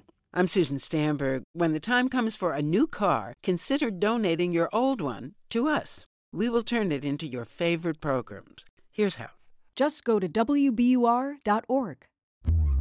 Childhood obesity rates tripled in the past generation. That's prompted new guidance from the American Academy of Pediatrics. This is the first time we're actually using really big data sets and big clinical trials to be able to advise pediatricians on how to manage pediatric obesity. But the suggestions include medicines, even surgery at ever younger ages. That's On Point this morning at 10 on 90.9 WBUR, Boston's NPR news station. We warm up to the mid-40s today under increasingly cloudy skies. There's a slight chance of showers this evening, and temperatures fall to the mid-30s. Tomorrow, partly sunny and a little bit warmer in the upper 40s. Right now, it's 34 degrees in Boston at 8:21. Support for NPR comes from this station and from Fisher Investments. Fisher Investments' team of specialists offer guidance on investing, retirement income, and Social Security. FisherInvestments.com. Investments in securities involve the risk of loss. And from the law firm Cooley LLP, with offices in the U.S., Europe, and Asia, Cooley advises entrepreneurs, investors, financial institutions, and established companies around the world where innovation meets the law. And from PBS, with Zora Neale Hurston Claiming a Space, from American Experience, a new biography of the influential author and anthropologist. Tonight at 9, 8 Central on PBS. It's Morning Edition from NPR News. I'm E. Martinez. And I'm Leila Fadel. Good morning. Today, we're launching a comic book for kids, and it's all about climate change. It can be a lot to take in, and many kids are feeling the weight of inheriting a hotter planet. So we created a guide to help them. It focuses on a student grappling with that issue, 17-year-old Gabriel Nagel of Denver, Colorado. He first remembers learning about climate change in class as a 7th grader. I don't think it really clicked. I saw the numbers increasing on a graph, but I didn't really see how much of a crisis it really was. It wasn't actually until Boulder's Sunshine Valley Canyon fire. The fire continues to burn west of Boulder, the Sunshine Canyon area. It's called the Sunshine Fire. I went to my dad upstairs and told him that, I think something's wrong. And then we looked outside, and it was this giant blaze coming over the ridge right towards us. Fire. More than 1,000 homes were evacuated before the sun came up this morning. I mean, we just ended up evacuating with everyone else and just getting out of there for the day. Luckily, When we returned, everything was fine. And that was a moment when it kind of clicked for me that climate change isn't something of the future. It's something that we're dealing with right now. And no matter who you are, you're going to be impacted. After that fire, I kind of had an internal feeling that I needed to do something. So I started taking personal actions like bike and public transport and eat less meat. But then I started getting involved with our sustainability club at East High School. That's where I met Mariah. So my name is Mariah Rosenzweig. I am 18 years old. I had grown up just always being outside. I was always one of the few girls that would be dirtier than all the boys. I think climate advocacy is more than just policy, but for me, it's really getting people to understand how integrated we are with the natural world and we're not separate from it. We tend to talk about this climate change stuff a lot, and we'll spend time going to hikes and kind of just enjoying what we have around us while it's there. I went to a sustainability club meeting, and one of the presidents was like, hey, we have this other group called DPS Students for Climate Action. And I was immediately like, oh, this is something I want to be a part of. So we started off and we realized DPS, which is essentially the largest school district in Colorado, they lacked any sort of climate action policy. And then we came up with this whole resolution where we outlined goals. One of the goals is 90% reduction in greenhouse gases from 2010 levels. You know, we would meet every single week, and a lot of that was presenting at public comments. And our first topic this evening is sustainability resolution presented by the DPS. So a lot of times we'd put so much heart and so much passion into it. Our first primary goal is for the district to strive to 100% clean energy by 2020. And then the board is like, thank you. Next. Thank you so much. And it was like, oh, how much longer are we going to keep doing this? Once again, we have with us some special guests, the Sustainability Student Group. From start to finish, the process took almost 2 years. Director Anderson. Aye. Director Balderman. Aye. Director Esterman. Aye. The policy was passed unanimously, and it was really amazing. I know on a personal level, it sometimes feels like what I'm doing will never be enough. And part of that is true. Like, one person isn't going to be able to change the fate of this planet, of climate change. I realized that now the conversation isn't what can we do to prevent climate change? It's how are we going to live with it? As I'm still so young, to hear that shift is frustrating because it's like we've known about this for so long. Climate change can be incredibly overwhelming at times, and that's totally okay. It's okay to feel anxious about your future because it is a real threat, but also don't let that stop you from trying to make a change, and instead kind of use that as motivation to make the change that we need. That was Gabriel Nagel and Mariah Rosenzweig, both students at East High School in Denver, Colorado. And joining me now for more on how kids are processing climate change is Lauren Sommer from NPR's Climate Desk. So we just heard from these two students feeling like not enough is being done. How common are these feelings? Yeah, in general, if you look at young adults, they're more likely to care about climate change. And that's true no matter what political party they belong to. And when it comes to younger school-age kids, some are experiencing this climate anxiety that we heard. It's something that Dr. Kelsey Hudson, who is a clinical psychologist who specializes in climate change, she's seeing that in her patients. Many young people are experiencing grief and frustration and anxiety and elements of kind of betrayal by adults and other generations. And for some kids, this is kind of layering on top of the isolation and stress they may have experienced during the pandemic. Wow, I think it is kind of hard to hear that they feel betrayed by us, by our generation and other generations. So if you're a parent or caregiver or even a kid feeling these emotions, what's a good way to address it? Yeah, so Hudson says the first thing is to make some space to talk about it. If you're a caregiver, ask what a kid knows about climate change and how it makes them feel. Listen, acknowledge their feelings and validate that it's a big, difficult thing to think about. And avoid the urge to say that everything is going to be okay. Yeah, but I can see how a caregiver might want to just tell their kid, don't worry, everything is going to be okay. What's wrong with that? It's kind of a Band-Aid. It's not a solution. And it's a global change that will affect billions of people. And young people know that. Yeah. So the next step after kind of just talking about it and validating feelings is to find something meaningful, Hudson says. We can think about what does it look like for young people or one young person to find a sense of meaning and purpose in this crisis, to maybe connect with like-minded others and build some agency through connecting with climate engagement or action. So engagement can happen on very different levels, she says. It can be just, planting a pollinator-friendly flower in your backyard with a kid, or maybe volunteering at a local park. What's important here is finding community, finding those social connections so that young people don't feel so isolated with these feelings. Lauren Sommer of NPR's Climate Desk. Thanks so much, Lauren. Thanks. And you can head to NPR's website to download a comic book of Gabe's story just for kids. It explains what climate change is and how kids can process their feelings. That's at npr.org.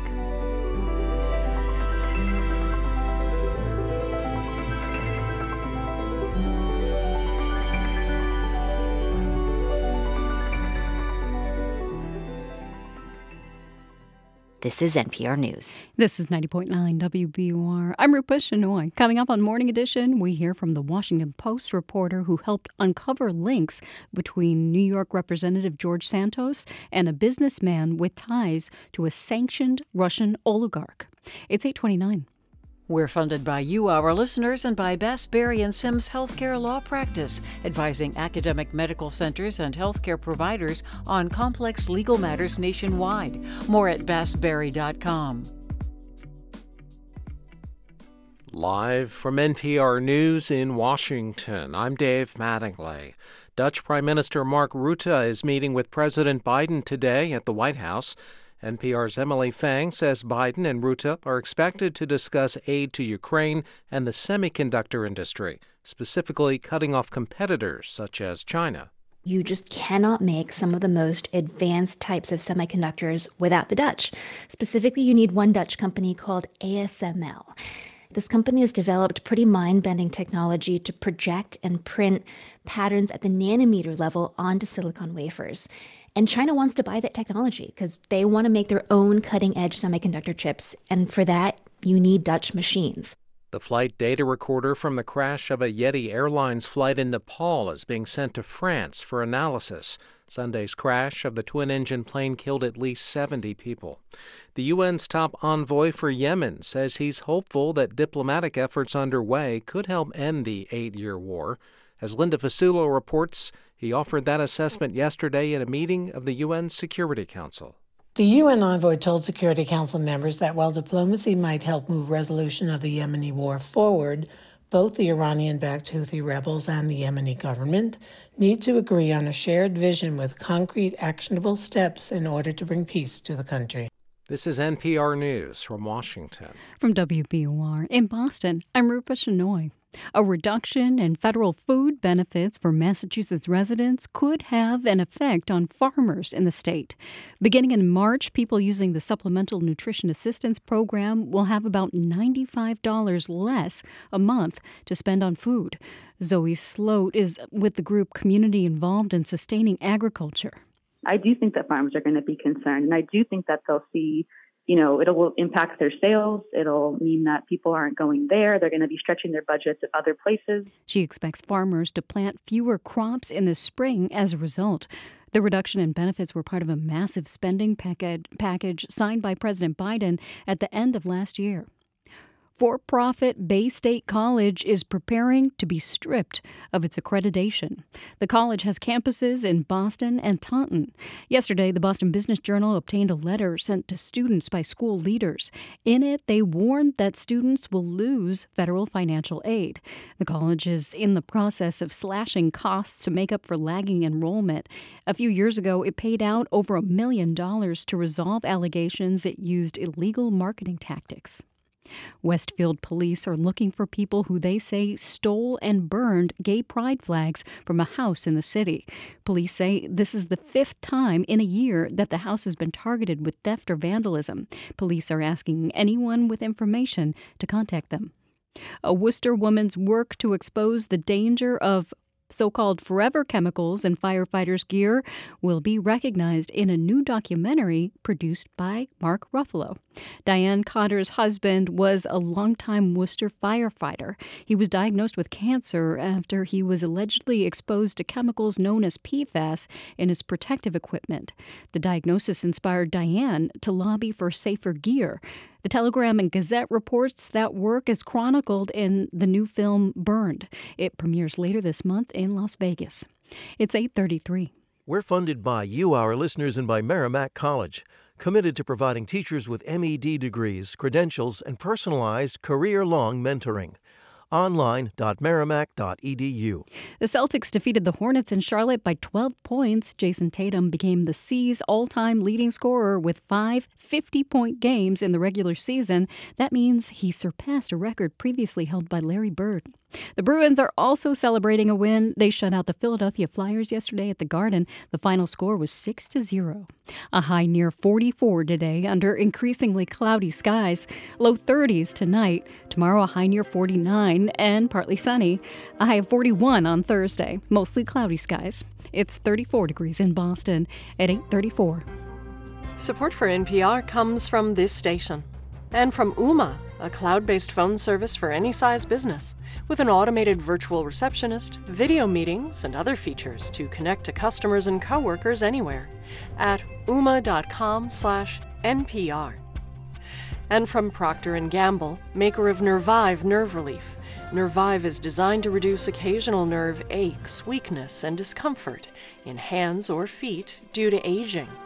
Learn more at nervivehealth.com. It's Morning Edition from NPR News. I'm E. Martinez in Culver City, California. And I'm Leila Fadel in Washington, D.C. We've learned more about the finances of embattled freshman Congressman George Santos, who lied about much of his life story during his election campaign last year. Reporters at the Washington Post have uncovered close ties between the New York lawmaker and a businessman who is the cousin of a sanctioned Russian oligarch. For more, we're joined now by Isaac Stanley Becker, political investigations reporter with the Washington Post. Thanks for being here. Good morning.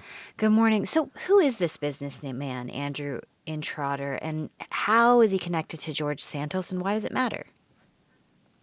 So as you say, Andrew Intrater is an American businessman and the cousin of a Russian oligarch named Viktor Vekselberg, who has been sanctioned by the U.S. government. Mr. Intrater is key to this story because he's one of Santos's main benefactors, and in ways that our reporting shows goes beyond mere campaign contributions.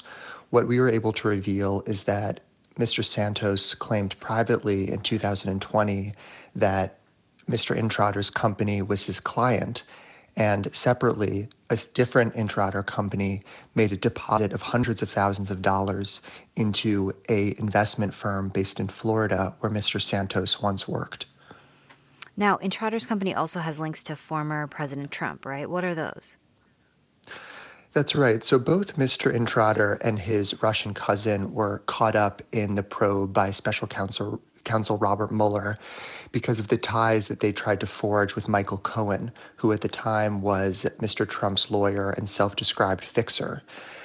Mr. Intrater donated hundreds of thousands of dollars to Trump's inaugural committee, attended the inauguration along with his cousin, and his company, Columbus Nova, began paying Mr. Cohen as part of a contract to locate new deals and investors for his company. So bottom line, what does this all mean? Why does it matter if Santos is connected to this businessman in this company? Well, we've learned a lot over the last several weeks about the various lies that Mr. Santos has told about himself in the past. One of the enduring mysteries is his financial background, how he went from receiving a salary of about $55,000 in 2020 to multiple millions of dollars 2 years later in 2022, enough to loan his campaign more than $700,000. So my colleagues and I at the Washington Post are hard at work understanding his background, his benefactors, and some of the business ties that he forged on his way to public office. Does it appear that Santos did something illegal here? I think I would leave that question to prosecutors. We know that he's under scrutiny both in New York and in Rio de Janeiro. I will also say that we've sent a long list of questions to the congressman. He has not responded, but he has my email as well as my cell phone number, so he can call at any time to discuss this and clarify. Have any of the companies involved responded? No, Mr. Introtter as well did not respond. I think if someone said that I was their client and I wasn't their client, I would quickly clarify that. We asked Mr. Introtter if it was true, this business relationship, and to weigh in. He has also not responded. Isaac Stanley Becker, political investigations reporter with The Washington Post. Thank you so much for your time. Good to be with you. California residents are assessing the damage after a series of storms battered the state in recent weeks. The weather caused power outages, flooding, and landslides and killed at least 20 people. And the rainfall also tested California's water infrastructure. In Central California, multiple homes flooded over the weekend when levees were breached. We called Jay Lund, a professor of civil and environmental engineering at the University of California, Davis, to ask if the state's thousands of miles of aging levees can hold up against the pressures of climate change. These levees were built at very different times over the last more than 100 years, in some cases about 150 years. Some of the early levees, which are still around, were made basically by farmers and landowners piling up dirt between them and the river. On some occasions, those have been formalized, and certainly for the major levees that are protecting large cities, we now have pretty well engineered, pretty well maintained levees that all provide finite amounts of protection. And generally, Jay, when these levees were built, how long were they expected to last? I don't think people were thinking about that so much when they were first built. They were built to try to keep your property safe for the next few years because California was growing very fast at the time. The horizons, I think, were fairly short. How much is climate change affecting the situation with levees in California? I think it's going to be increasingly important. The warmer storms can bring more moisture than they would have in the past. The floods will be becoming bigger, and we're going to have to adapt to that either by increasing the channel capacities to let them pass, raising the levees to protect human structures and human people, and changing the way that we operate reservoirs. So it sounds like that maybe a complete overhaul isn't necessarily required, but maybe a lot of maintenance. That's true. We have several hundred local levee districts throughout California, certainly hundreds, if not thousands of people that work on those levees all the time. I would say that we certainly have flood problems and levee problems, as you would expect with a system that has thousands of miles of levee, but I wouldn't say we're nearly starting from scratch. What's the biggest then threat, or at least maybe the biggest thing people are thinking about when it comes to, say, if we were to have this conversation 50 years from now when it comes to California's levees, what kind of shape would we be in then? I think we need to prepare for a future that has worse floods. Climate changes that we're seeing are pretty real. The levees function pretty well for the conditions of the past, not only in terms of climate, but also in terms of human settlement. We've been moving quite a few people into some of the flood-prone areas, and so levees that were originally built to protect agriculture now have to protect suburban areas. Is California thinking enough about this? I think we should think more about it. The hard part is to think about it consistently, even during dry periods, for years at a time, the time that it takes to plan and build flood infrastructure, and the time it takes to finance and pay for flood infrastructure. People often aren't willing to pay for flood infrastructure when it's sunny out. And is that something that the state of California would need to take the lead on? The state of California's had several large multi-billion-dollar water bonds over the last 15, 20 years, and have worked pretty well for the major urban areas. But we still have a lot of communities in rural areas that are underprotected, I think. And I think we could also do better on some of the urban areas, too. That's Jay Lund, professor of civil and environmental engineering at UC Davis. Jay, thanks. You're very welcome.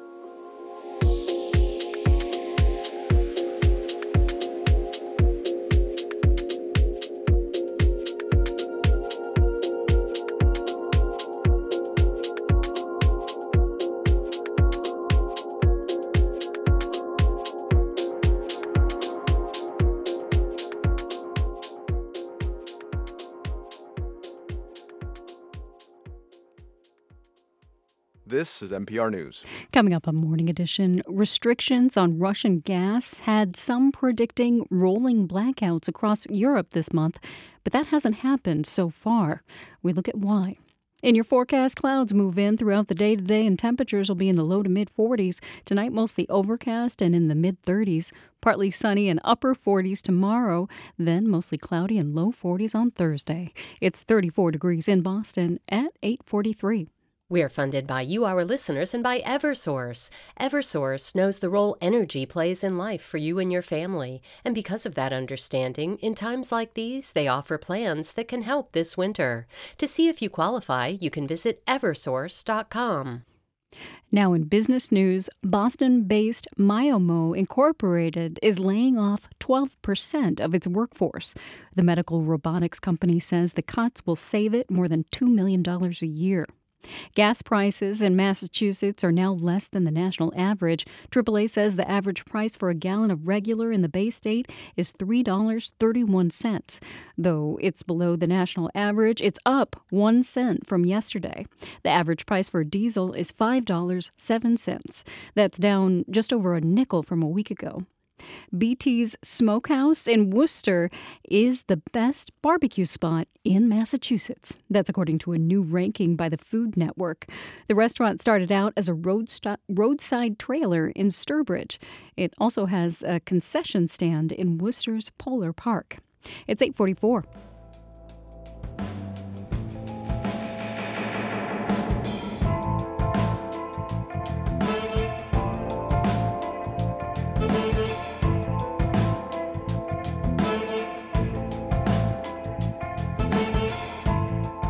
Support for NPR comes from this station and from the Lemelson Foundation, dedicated to inspiring and enabling the next generation of inventors to improve lives around the world. More information is available at lemelson.org. And from the Charles Stewart Mott Foundation, supporting efforts to promote a just, equitable, and sustainable society in its hometown of Flint and communities around the world. More at mott.org. And from the Annie E. Casey Foundation. It's Morning Edition from NPR News. I'm Leila Fadel. And I'm A. Martinez. Some of Europe's leaders say Russian President Vladimir Putin is using energy as a weapon this winter to break their solidarity with Ukraine. But predictions of power cuts amid biting cold and high energy prices have not come to pass so far. NPR's Eleanor Beardsley reports that unseasonably mild weather is just part of the story. Baker Corinne Butard appeared on French television this month in desperation. I was crying this morning when I had to lay off some of my employees. They're like family, and they have kids and bills to pay, but I have no choice. No choice because Butard, like many energy-dependent small businesses, signed an electricity contract last fall when all the experts were predicting a severe shortage this winter. But today, she's paying 10 times the current price. This is shocking to energy specialists like Pierre-Louis Brenac at SIA Partners in Paris. He says just several months ago there was huge fear. Things have been going way easier than we thought. It was a bit of a panic movement, clearly. The fear started back in August, if you remember, on the markets, traders and risk managers alike, and banks, by the way, fearing that we would lack supply. Brenac says the French government had plans to manage rolling blackouts already, including an app to notify households when their neighborhood would be cut from the grid, and special procedures to manage hospitals, pharmacies, and schools. This peppy public service announcement encouraging people to save energy shows hands flicking off lights, turning off water taps, and turning down heaters.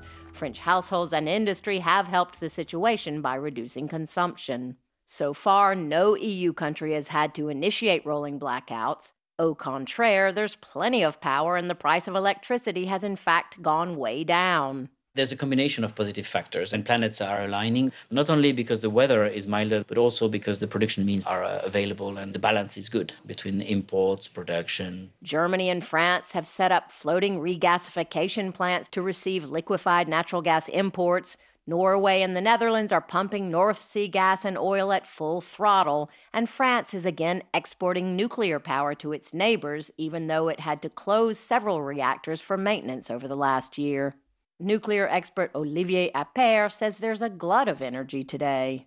What is surprising is due to this mild weather, some of the reactors has been stopped due to the fact that the demand is not high enough to justify the functioning of these reactors.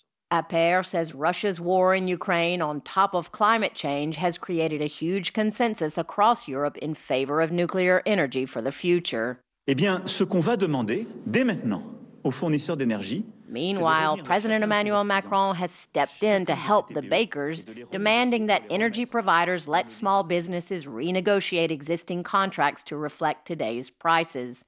That's a welcome move, says Brenac. He says Europe is showing amazing solidarity in the face of Putin's attempts to divide it by weaponizing energy.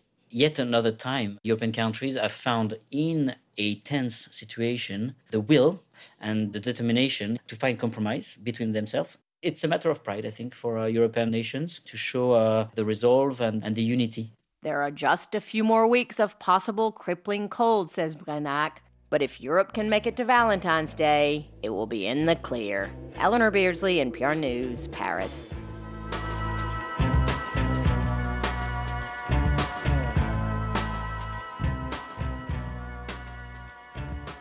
It's Morning Edition from NPR News. I'm Leila Falded. And I'm A. Martinez. This is 90.9 WBUR. Coming up, Walmart, the world's largest retailer, is looking to expand its sales into technology and services. And coming up at noon today, it's Here and Now, and Deepa Fernandez is on the line to tell us what they're going to be talking about today. Hi, Deepa. Good morning, Rupa. We have a lot on today's show. We're going to start in Ukraine, in Dnipro, where the death toll from Saturday's missile strike on the apartment building is now at 40, Rupa, including 3 children. And, there is the back and forth as to whose fault it was, whether it was a notoriously inaccurate missile, and that is what the UK Ministry of Defence has weighed in. So we'll get the latest over there. We also are going today is the first day of the new legislature in New Mexico, and we are going to speak to a very unique cabinet member. She is the Secretary of Early Childhood Education. There are not many of them around the country, and we're going to ask her why. And we also hear from a Los Angeles TV reporter, an African-American woman who really has been doing this for a long time. She just retired, and we're going to hear what it's been like covering the news for all these years. Interesting. Thank you, Deepa. Thanks, Rupa. That's Here and Now. Today at noon, it's 8:50. We're funded by you, our listeners, and by MathWorks, creators of MATLAB and Simulink software for technical computing and model-based design, accelerating the pace of discovery in engineering and science. MathWorks.com. Hey, this is Steve Inskeep with NPR News, reminding you that your public radio station is a service, and the people who use that service are the largest single source of support for that service. Your old car can play a role. It can help pay for the producers, editors, and audio engineers and others who create Morning Edition every day. Your old car can do that. Here's how. Learn more at wbur.org/cars. Warmer today in the mid-40s under increasingly cloudy skies. The skies stay cloudy tonight and temperatures fall to the low 30s. Tomorrow, partly sunny and near 50. Mostly cloudy and around 40 on Thursday. It's 35 degrees in Boston at 8:51. Global electric vehicle sales last year got a big jolt. Marketplace Morning Report is supported by Paychex, where HR, insurance, benefits, and payroll integrate into one platform. Whether 2 or 2,000 employees, Paychex can help make HR simple for businesses and employees. From Marketplace, I'm Sari Benashore in for David Brancaccio. 1 out of every 10 cars sold worldwide in 2022 was electric, so 10% of sales. This is the first time that has happened. More American car buyers went electric than the year before, but the Wall Street Journal added up the numbers and says the surge in EV sales was hottest in China and Europe. Marketplace's Nova Safo has more. Last year, automakers sold nearly 8 million fully electric vehicles globally, according to the Wall Street Journal. Not bad, considering that for much of the year, car makers were still struggling with a semiconductor chip shortage, which especially hampered production of high-tech cars.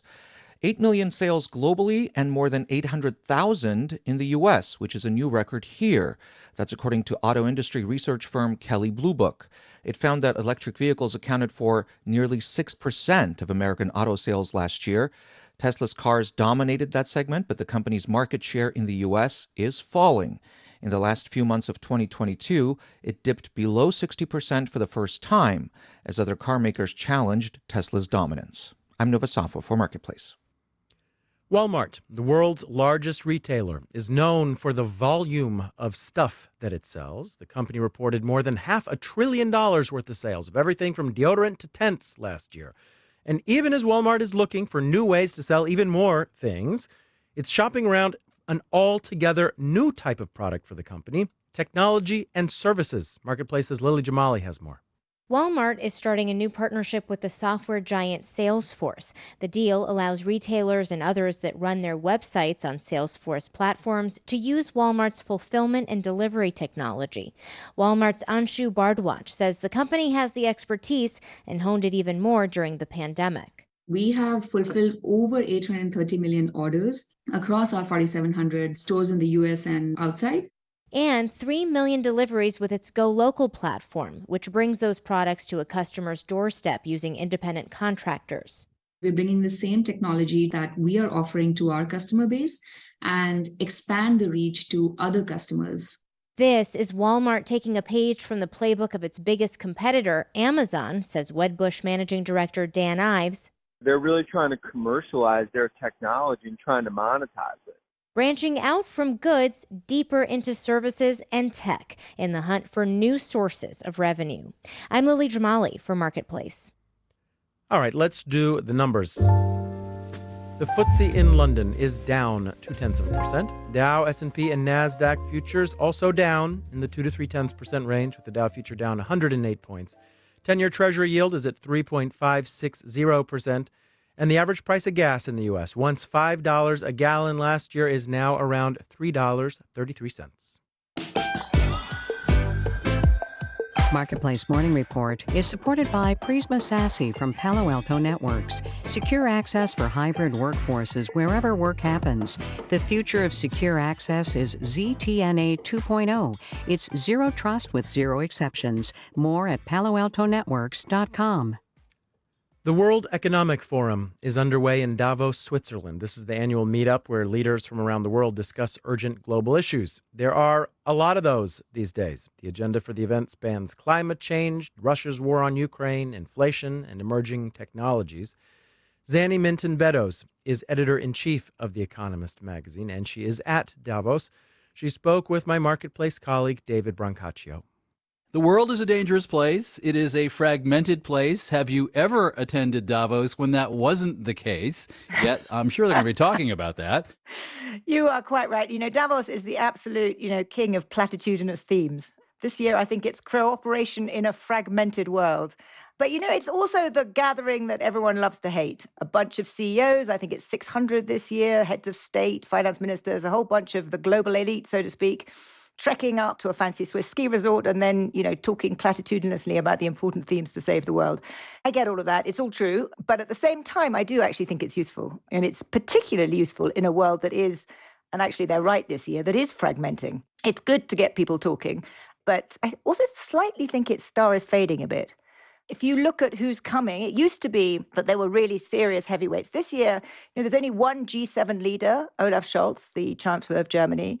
From the US, the delegation, I think, includes the Secretary of Labor and Catherine Tai, US Trade Representative.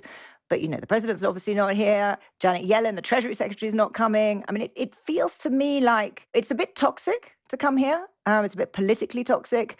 And its star is also somewhat fading as a place that people feel they have to come to. And like any gathering, once I think that sets in, then the question is whether it sort of unravels. A big topic on my program here that we cover as much as we can is the promise and disruption of new technology on the workplace, for instance. And I see you're on a panel. How do we prepare our workers, our future workers, for this disruption? I mean, some people think in the end there'll be more and better jobs. Some people aren't so sure, but everybody agrees it's going to be disruptive, and we're not all that good at bringing the right skills to people at the right time.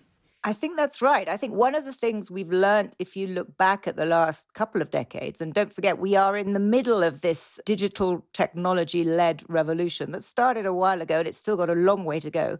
And thus far, we haven't been very good at retraining people. We haven't been very good at giving people the skills they need, a lot of people, to really succeed in this new world.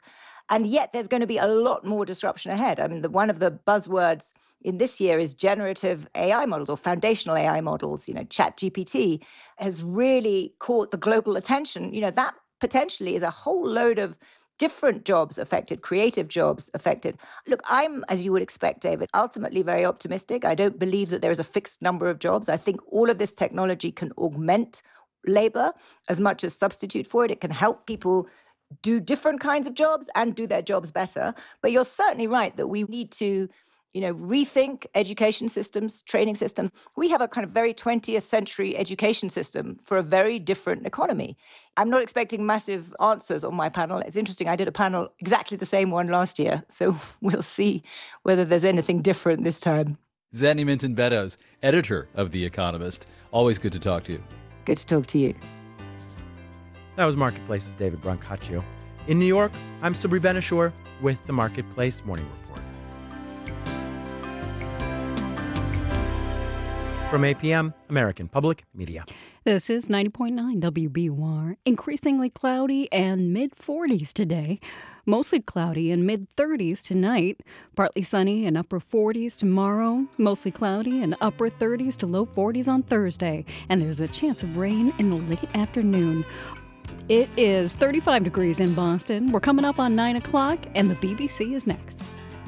We are funded by you, our listeners, and by William James College's online graduate certificate in school leadership, a DEI-focused principal prep program. Apply for summer at williamjames.edu.